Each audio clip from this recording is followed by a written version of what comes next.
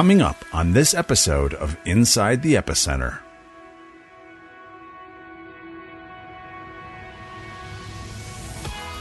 Now, backing up a bit, where did the term Palestinian come from? Well, the term was really comes from the Roman era, predating the life of Christ, when the Romans conquered this region. You know, everybody wants to conquer this region, Carl, right? You know your history.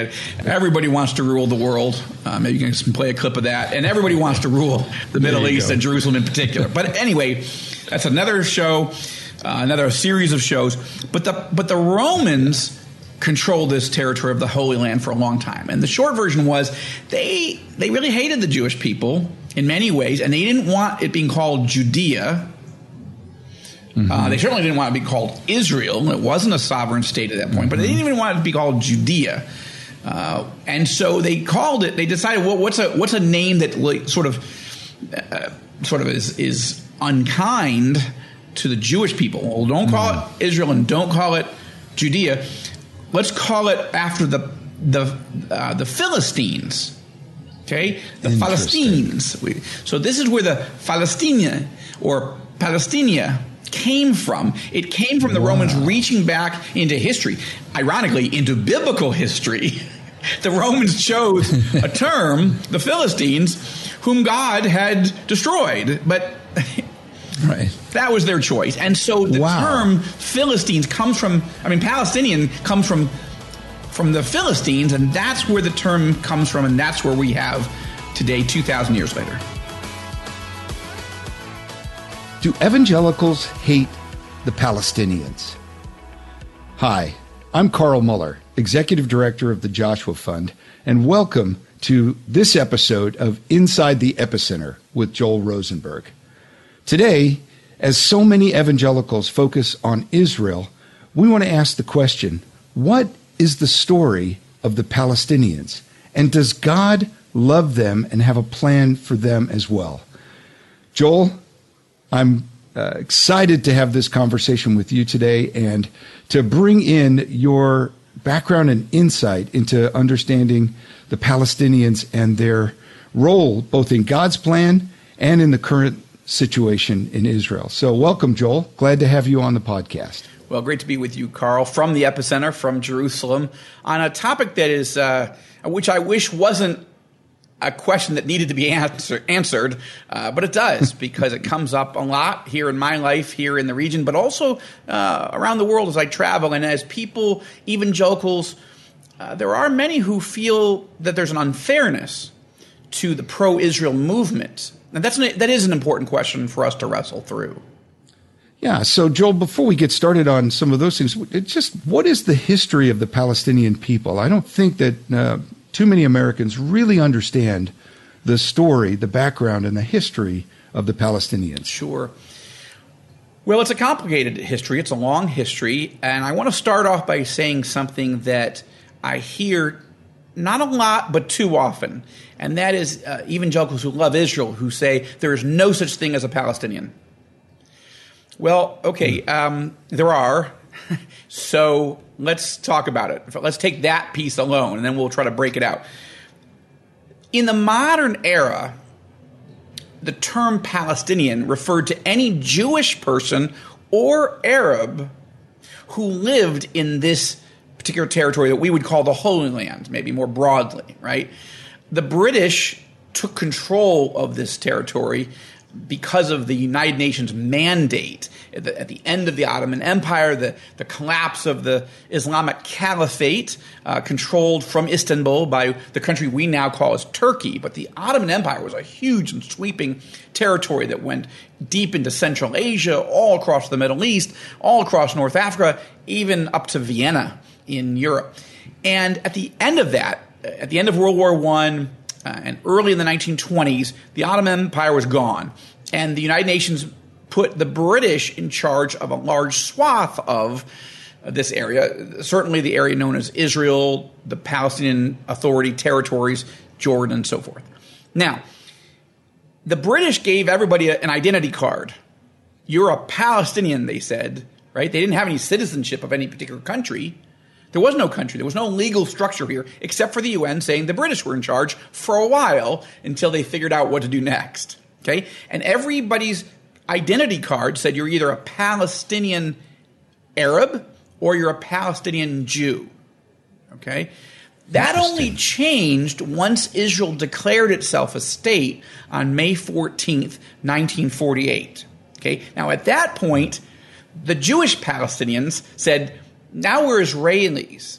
Now we have a national identity, a legal identity, and that too was part of the UN process. The UN voted on a partition plan. We're going to split the land. The Jews get this part. The Arabs get that part. The Jews said yes. Unfortunately, the Arabs said no, and there was a war. But Israel was legally created, and so Palestinian Jews became Israelis. So what did that leave? That left Palestinian Arabs.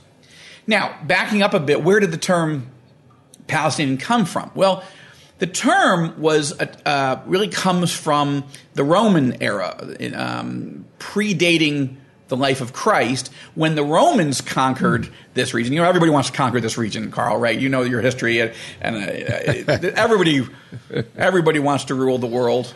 Maybe you can play a clip of that. And everybody wants to rule the Middle East and Jerusalem in particular. But anyway, that's another show, another series of shows.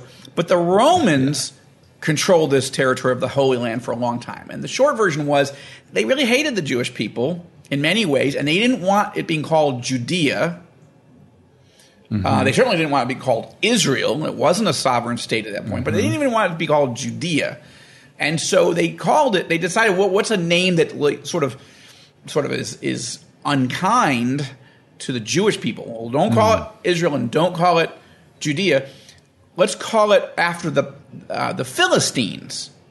Okay? The Philistines.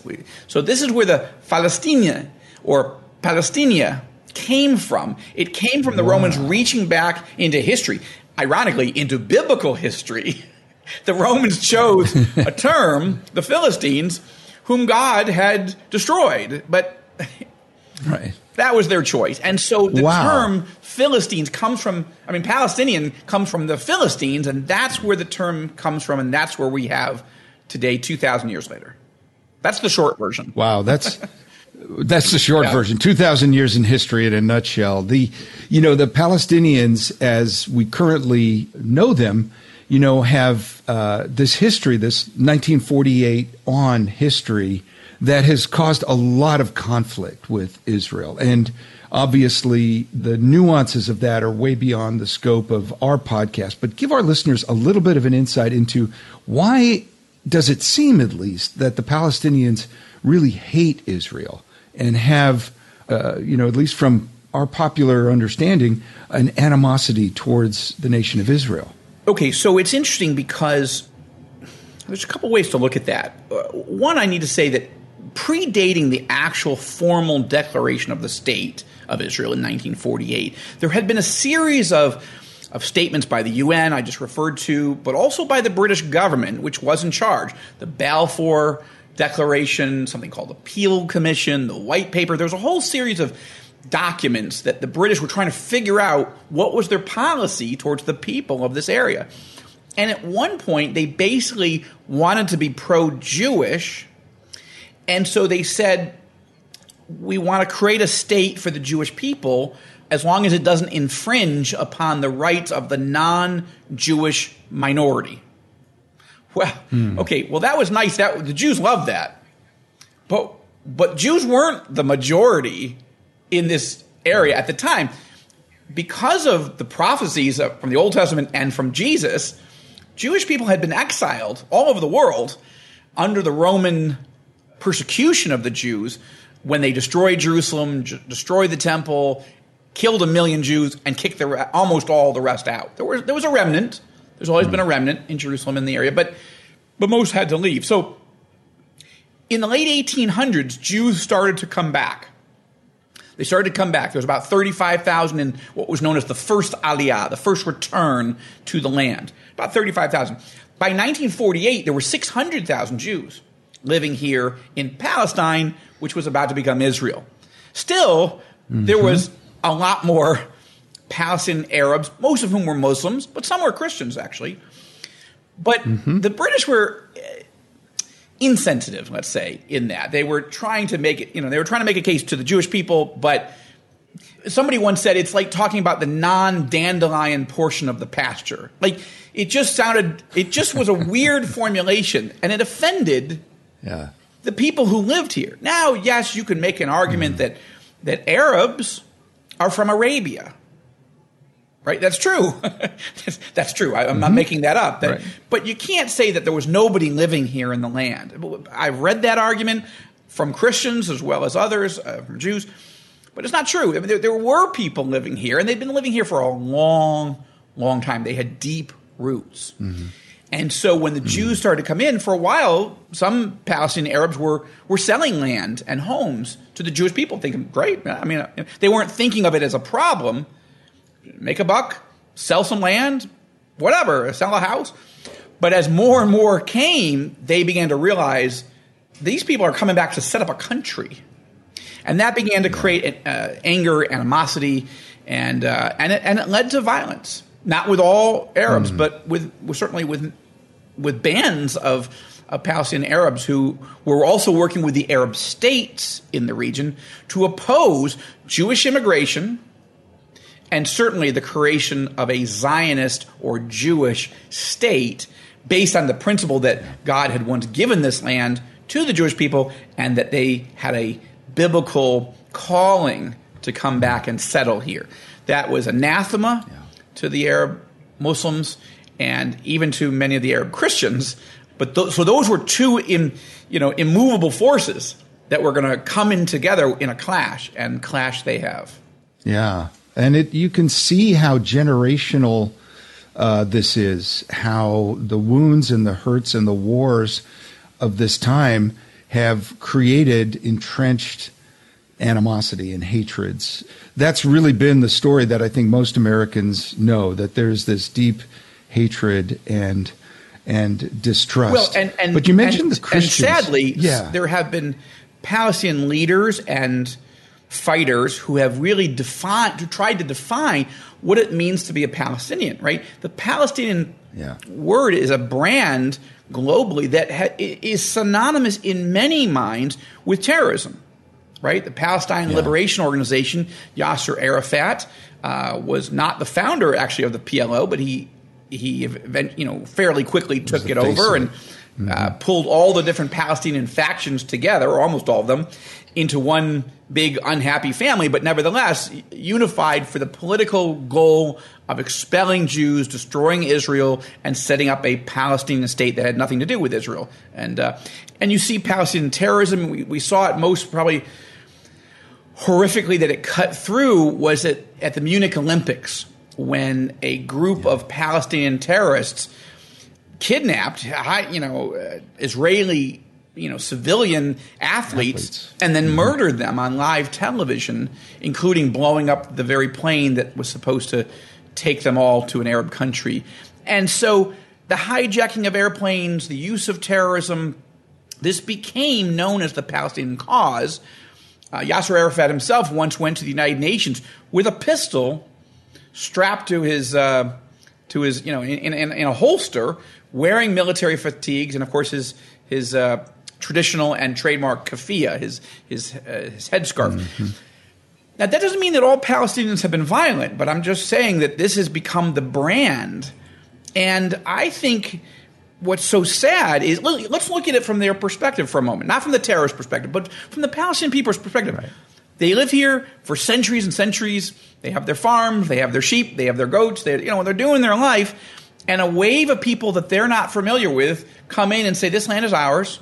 Now, admittedly, they're buying most of the land, but still, they want to create a state. And the Jews always said, but you'll be safe and welcome in our state. And many of them were like, I don't want to be part of your state. Yeah. And so this has created an enormous amount of tension. And what Israelis and Christians who love Israel call the 1948 war, we call it the War of Independence, right? But the Arabs call it al-Nakba, the catastrophe. And the Arabs have fought against Israel in 1948, 1956, 1967, 1973, and so forth. And each time there are losses, right? People die, people are wounded, and land that they thought was theirs has been taken into the Israeli Jewish community. So this has created, deep-seated resentment. Yeah. Well, it's a challenge to anyone who loves Jesus as evangelicals to hold both of these things and to say, how can the love of Christ bring some reconciliation, some hope? We're going to take a quick break right now. Just before we Joel, when we come back, we do, though, Carl, let me answer the question in one sentence. No, evangelicals do not hate the Palestinians. I don't want to go to a break before we've at least answered the question. We set it up. Evangelicals cannot, should not, and theologically are forbidden to hate our neighbors, but there are many challenges. Back to you. Very good point. And obviously, we want to manage to understand that a little bit deeper. So when we come back, we're going to talk about the hope and perhaps even the healing that Jesus can bring.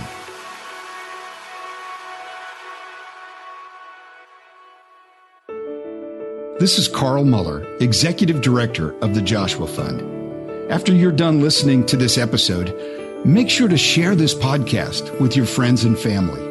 We're just getting started, and your help is critical to help others learn about how God is moving in the epicenter. So tell them about Inside the Epicenter with Joel Rosenberg and allow them to be encouraged as well. Okay, Joel, as we were talking last segment, it just became really clear that both history and current circumstances and religion and family ties, all of this mixes up into such a troubling and difficult mix. How do Christians, in particular evangelicals, pray for hope and maybe even healing in this part of the world? Well, Carl, I think we have to begin by recognizing that both sides, the Jews and the Arabs, have the term here that's used a lot is narratives, right? They both have their case, their theological case, their historical case, their personal anecdotal case of why the other's wrong and that they're right. And you'd expect that. That's true in every conflict, whether it's a marriage or, a nation. So those are true. And I think to say that the way somebody feels is illegitimate, that's wrong. Right? Both sides are very wounded. I would say that you almost have these are not good analogies, but I'm just going to reach for a few. These are abused children. These are battered wives. Both sides see themselves as minorities who've been terribly wronged. Right? Okay, so if you're Jewish, you see yourself as we were kicked out, we were massacred by the Romans, and then our city was burned down, our temple was burned down, and then we were driven into the world by the Romans 2,000 years ago. And we've been praying at every Passover, next year in Jerusalem, bring us back, Lord. And then we went through all the other traumas of history, and then the Holocaust. And Hitler murdered 6 million of us and wanted to murder all of us. We are wounded. We were frightened. We had to get a state of our own to be safe. We couldn't trust any other country. And Israel was the land of our heritage. So people said, I'm going there. And I have to. I don't have any other choice, even if it's not theological, even if it's not ideological. For pure survival, I have to be in a state that's Jewish. Okay? That's the Jewish narrative. Defensive, and rightly so, because people were trying to annihilate us. Now, you're Palestinian. People came, all right, they bought up some tracts of land, but then they started taking it. And they started arming, and the British were going to give the whole thing away. And we were like, hey, whoa, wait a minute, what are you talking about? And then sometimes our Arab neighbors told us, well, flee from your villages and towns and your homes, and then we'll destroy the Jews, and then you can come back and resettle. But then they lost, and then I lost everything, and now I'm in a refugee camp in southern Lebanon or Jordan or wherever, in Gaza or in the West Bank, Judea and Samaria. And I've been wronged. People took my house. They took my family. I lost family members. How dare they say that, and now they're the Goliath and I'm the David. Both sides see, Jews see themselves as 7 million people in a sea of 500 million Arab Muslims. That's true. But Palestinians say, what are you talking about? We're like 4 million people, and you guys have maybe, supposedly in the press, nuclear weapons. You have F-35 fighter jets. You have ballistic missiles. You have submarines. You have tanks. What are you talking about? That you're the aggrieved, the weak one. Person, and we have no power. You occupy us. I just want to be clear, because the first thing about praying is understanding how do these both sides feel. And there is legitimacy to both sides. And I would say this as somebody who, I believe in the Bible prophecies. I believe in God's Abrahamic covenant that he gave this land to the Jewish people. However, these are real people.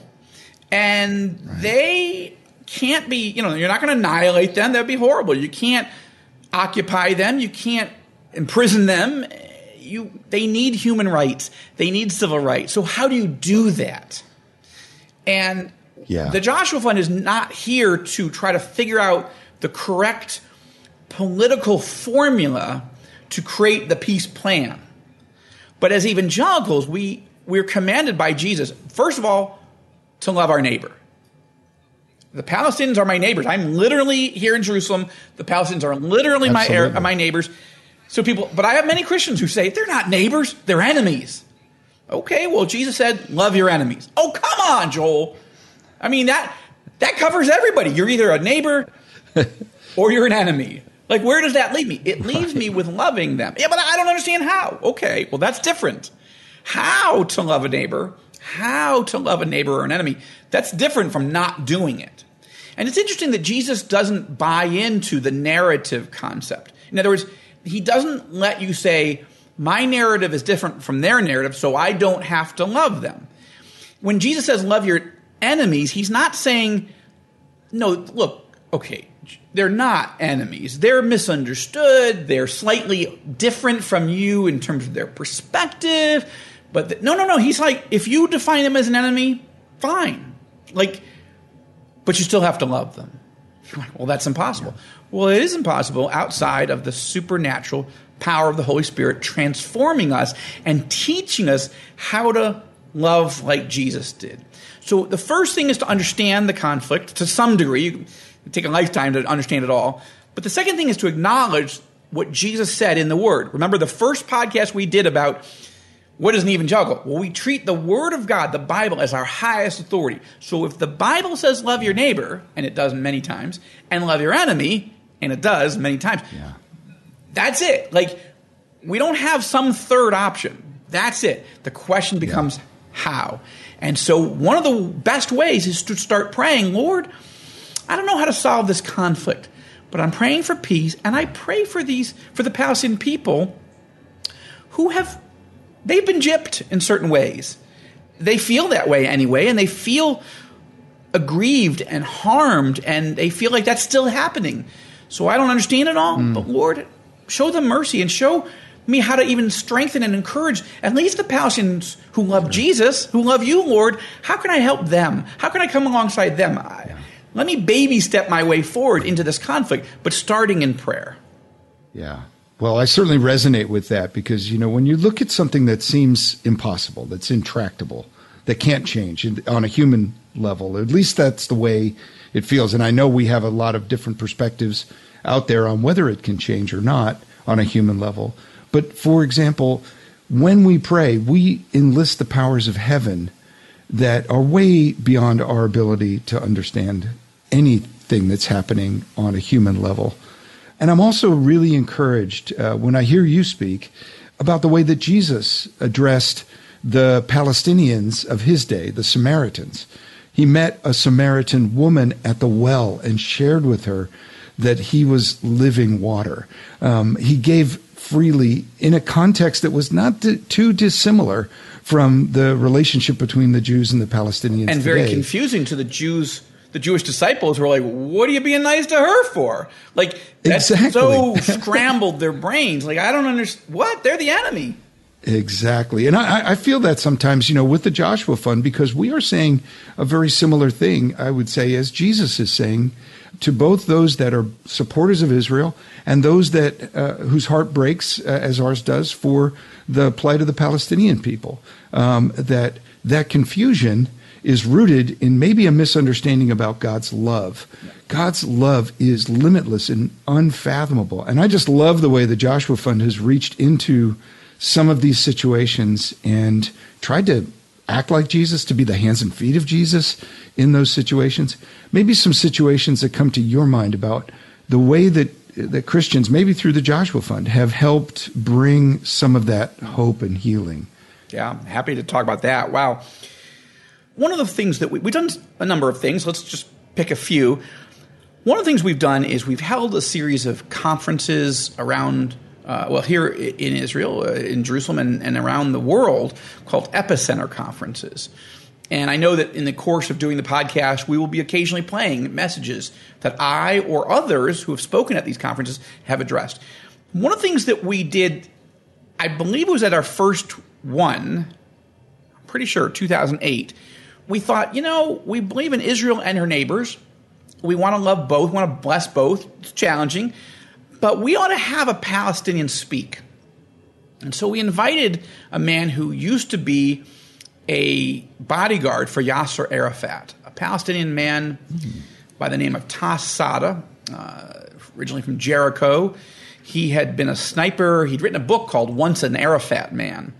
And I had actually done the foreword to his book. And I thought, you know what? Here's a Palestinian, and he believes in loving both sides. So he's somebody that, me, who 20 years ago worked for Netanyahu, and this guy, 20 years ago, or whatever it was, worked for Arafat. That's kind of an interesting story. So we invited him. Well, I think that was a good idea. But, Carl, one of the things I've learned about living here, and I wasn't even living here then, but traveling in and out, living here now, is there's so many ways to step on a landmine.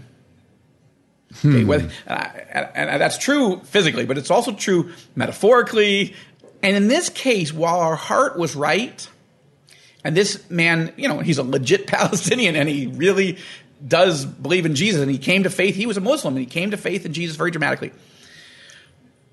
And that was good. But the landmine part that I didn't see, because I looked at that and I thought, that seems good.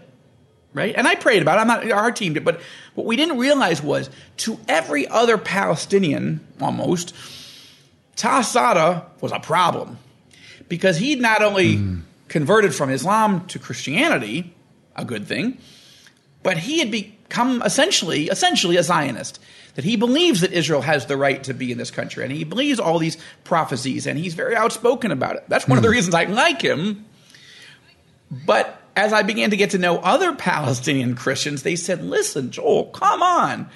That is not really a fair representative. We're not asking you to invite an actual terrorist or even a Palestinian Muslim to your Epicenter conferences as you teach people about God's love for both sides and how to strengthen the church. But you should at least invite a non-Zionist Palestinian, right, who loves Jesus and doesn't want war with Israel, but isn't sort of an outspoken, So Tas is still a friend, and I've worked with him on other projects and things, but I'm just saying that was one of those ones like, okay, I need to go build more friendships with a wider range of Palestinians, right? So the next thing I did was, I don't really know that many Palestinians. That's sort of my fault, right? I met some political leaders and some advisors, but there's a whole group of Palestinian Christians. How do I get to know them? Yeah. Well, I began to strike up a friendship. Well, no, I spoke. So I was invited to speak at a conference called Back to Jerusalem. And these were Arab Christians, both Israeli Arab and Palestinian Arabs, who wanted to host a conference in Jerusalem, it's called Back to Jerusalem, about the importance of bringing the gospel and Bible teaching back to the land where it's not well known, but it did come from here, right? So I got invited. to speak at this conference. I was the only Jewish person to speak at a Jewish believer in Jesus to speak at the conference. But there I met the chairman of the Council of Palestinian Evangelical Churches, a man named Reverend Munir Hakish. Very lovely man, 20-some years older than me, wise man, grew up in Ramallah, the current capital of the West Bank, the Palestinian Authority. And he asked me to come get some lunch because he was curious about me. And then he said, would you come preach in Ramallah at my congregation? I'm like, now, to me, the name Ramallah was a name of like a bastion, a nest of trouble between Israel and the Palestinians in not that recent history at that time. And that was true, but it wasn't true at that moment. And he said, no, you'll be safe. You'll be under my protection. And look, but I think it'd be good for you to come and share. Yeah. I thought, well, if I really believe this stuff, I guess I should come and share. So I did. And I wasn't hanged. I wasn't crucified.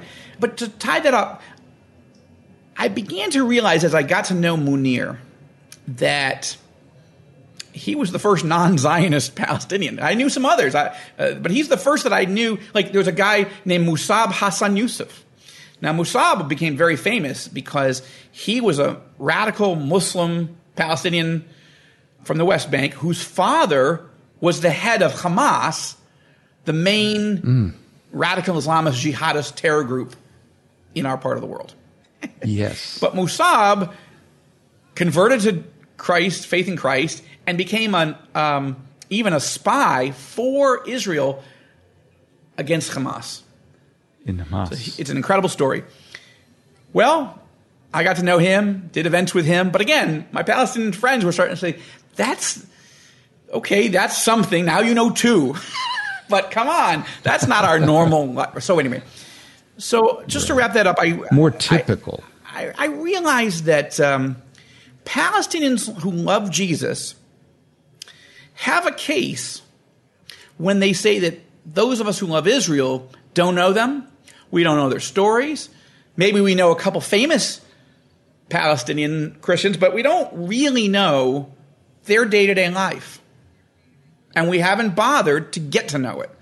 And as I heard that argument, I thought, I'm guilty. I don't want to be guilty, but I am. How do I fix that? How do I fix being guilty of not getting to know I actually had one Palestinian Christian who I heard through a grapevine was very mad at me. I went and had lunch with him, and he said, Joel, you have never invited me you've never come to my home to eat. I said, well, I don't hardly even know you. That's a big deal. And he goes, why didn't you invite yourself over to eat? I said, well, brother, in our culture, inviting yourself over is not a thing you do in America. He goes, Jesus did it.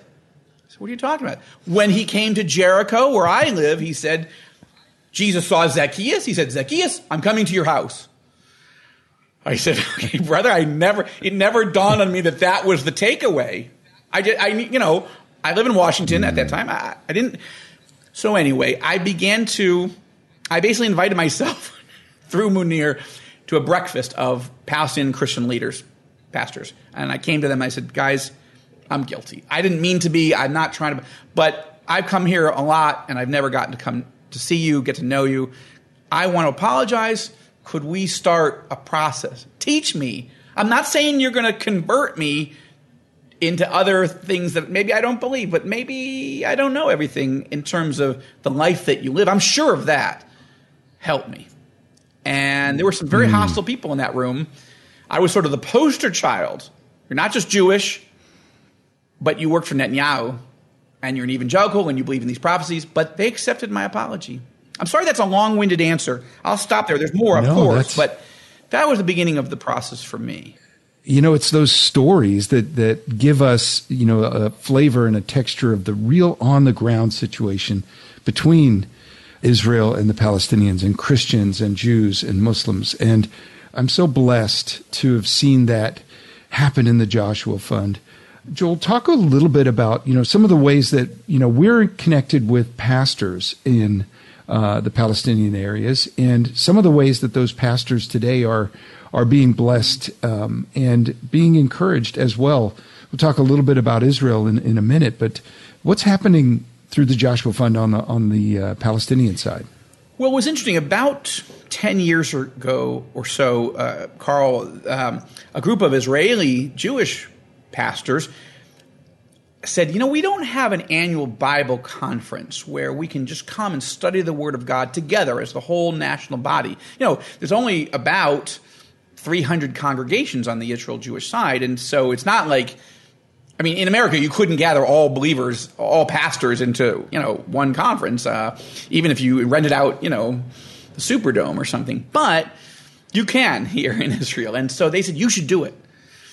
So we started planning things. We would never have had the chutzpah, the temerity to say, all right, let's just do that. But having been invited to do it, we thought, okay, we'd love to find a way to bless, refresh, encourage the Israeli pastors and their wives. We said, okay, we'll do it, but the wives have to be able to come. We'll cover all the costs.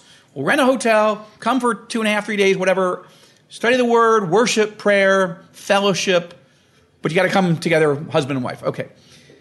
But we thought, we can't do one without the other. Like, what about our Palestinian brothers? We're just beginning this relationship, but don't they need refreshment? Don't they need encouragement? They might need it more than the Israelis. Both sides would argue over that point, but if we're loving Israel and our neighbors, shouldn't we make this available? But why would the Palestinian Christian leadership say, let's have Joel Rosenberg and the Joshua Fund come and bless us? So we started having this conversation with Munir, who was the chairman of the whole council of all the Palestinian evangelical pastors and ministry leaders and so forth. And he said, it would be an interesting needle to thread, but we certainly need it, and we certainly don't have the funds to do it. It would have to be devoid of all politics. You can't talk about politics. We're not talking about the land. We're not talking about the conflict. We're talking about Jesus. We're talking about the Word. We're doing worship. Joel, you have got to be on your best behavior. We can't, let's have a big conversation about, Bibi Netanyahu or I don't know, whatever, Ariel Sharon or... It's either you're here to help us and encourage us and refresh us, or it's going to be bad. It's going to be ugly, and it'll be bad for a long time. So he said, you help us design this thing. If the council will host it, we'll fund it, and we'll bring the teachers, and we'll put it together. But it's got to be, we got to work together on this. So it's right. And he liked that idea. He took it back to the council. It took some time. Well, it was all set. It was all ready to happen in a somewhat of a hotbed of radical Islamism in the West Bank, a city known in the north of the West Bank known as Jenin. Okay? There's a big refugee camp there and so forth. Well, we started having the Israeli conference, and just as the Israeli pastors' conference kicked in, we call it Preach the Word, Shepherd the Flock. That's the theme, right? Well, as the first conference started, a rocket war erupted between Israel and the Hamas terrorist group in Gaza. And there's rockets flying and war is breaking out. And our friends in Israel say there is no way that you guys should wander into the West Bank right now and go have some conference. It's a dangerous idea. It's a bad idea. So I called Munir and I said, listen, the counsel we're getting here is that, it's probably best for you guys, best for us not to do this. He said, what are you talking about?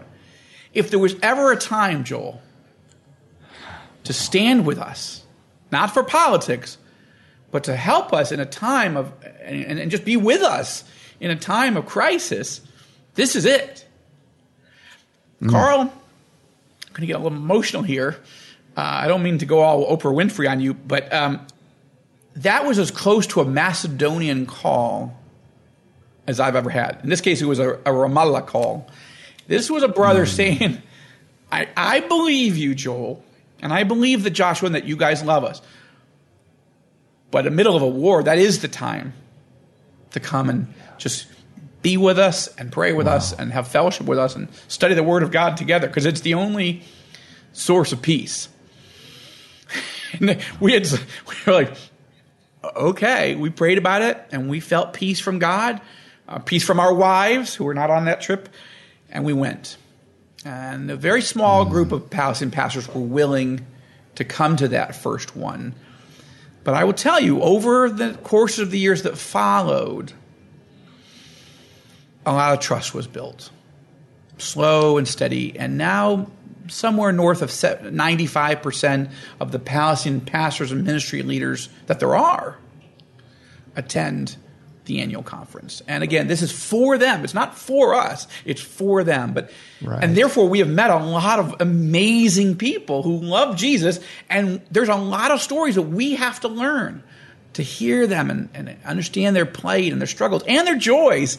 They're wonderful, wonderful, dear brothers and sisters. And I regret not having started sooner.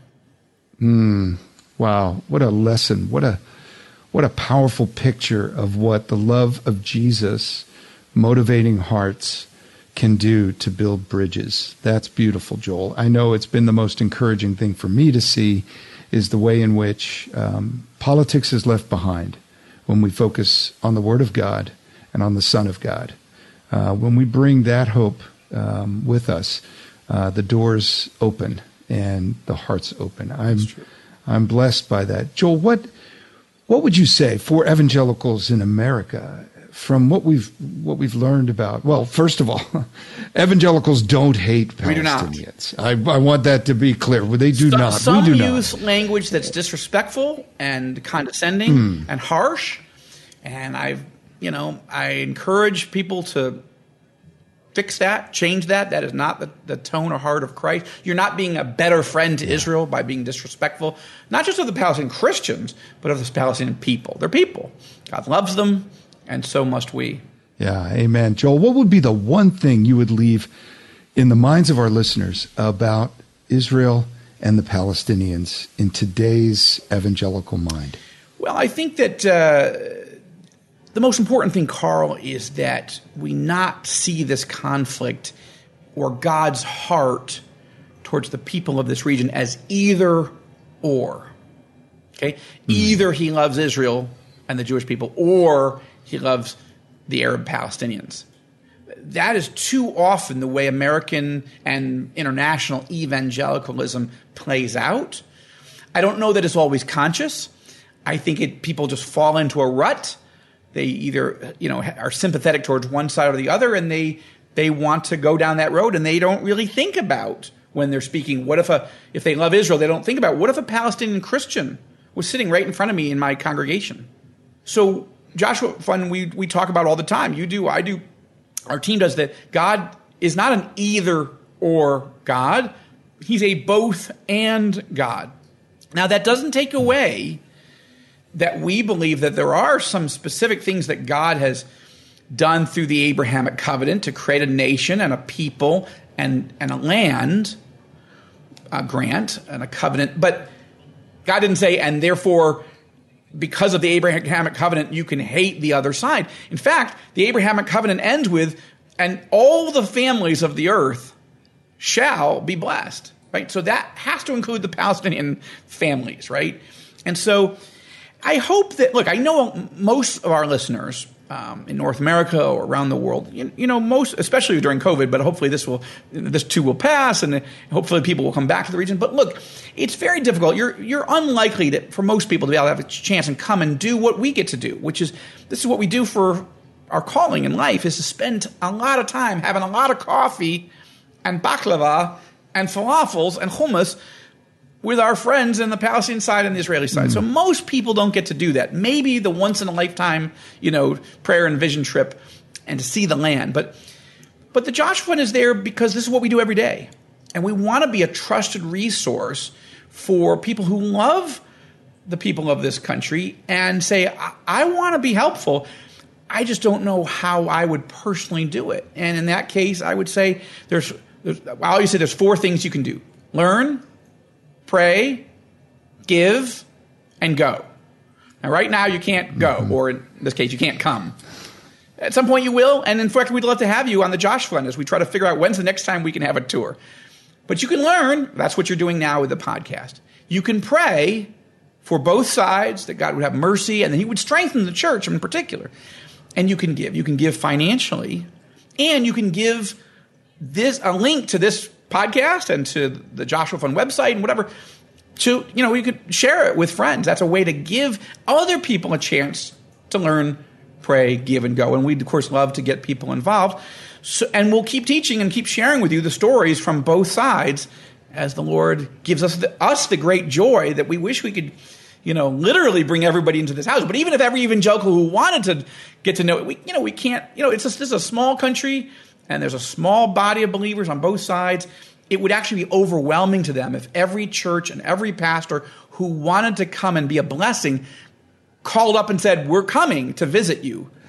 It's just too much. You can't possibly do it. They don't mean to be rude, but so the Joshua Fund is that mutual fund way of, it's a way to be a blessing without, causing the circuits to break over here. Right. Well, Joel, I can speak, I think, for so many of our listeners. This has been an incredibly inspirational and educational episode. I want to thank you for giving us personal insights and the stories and the history of the relationship between evangelicals, Israel, and the Palestinians. On behalf of Joel Rosenberg, I'm Carl Muller, and thank you for listening to this episode of Inside the Epicenter with Joel Rosenberg. I'd encourage you to take the opportunity to go to our website at joshuafund.com and go to the podcast section right there on the website and leave us your comments about what this episode has meant to you and maybe how you can pray and will be praying to bless Israel and her neighbors in the years and days ahead. So, hey, thank you all for listening. Appreciate it. And God bless you. Thank you.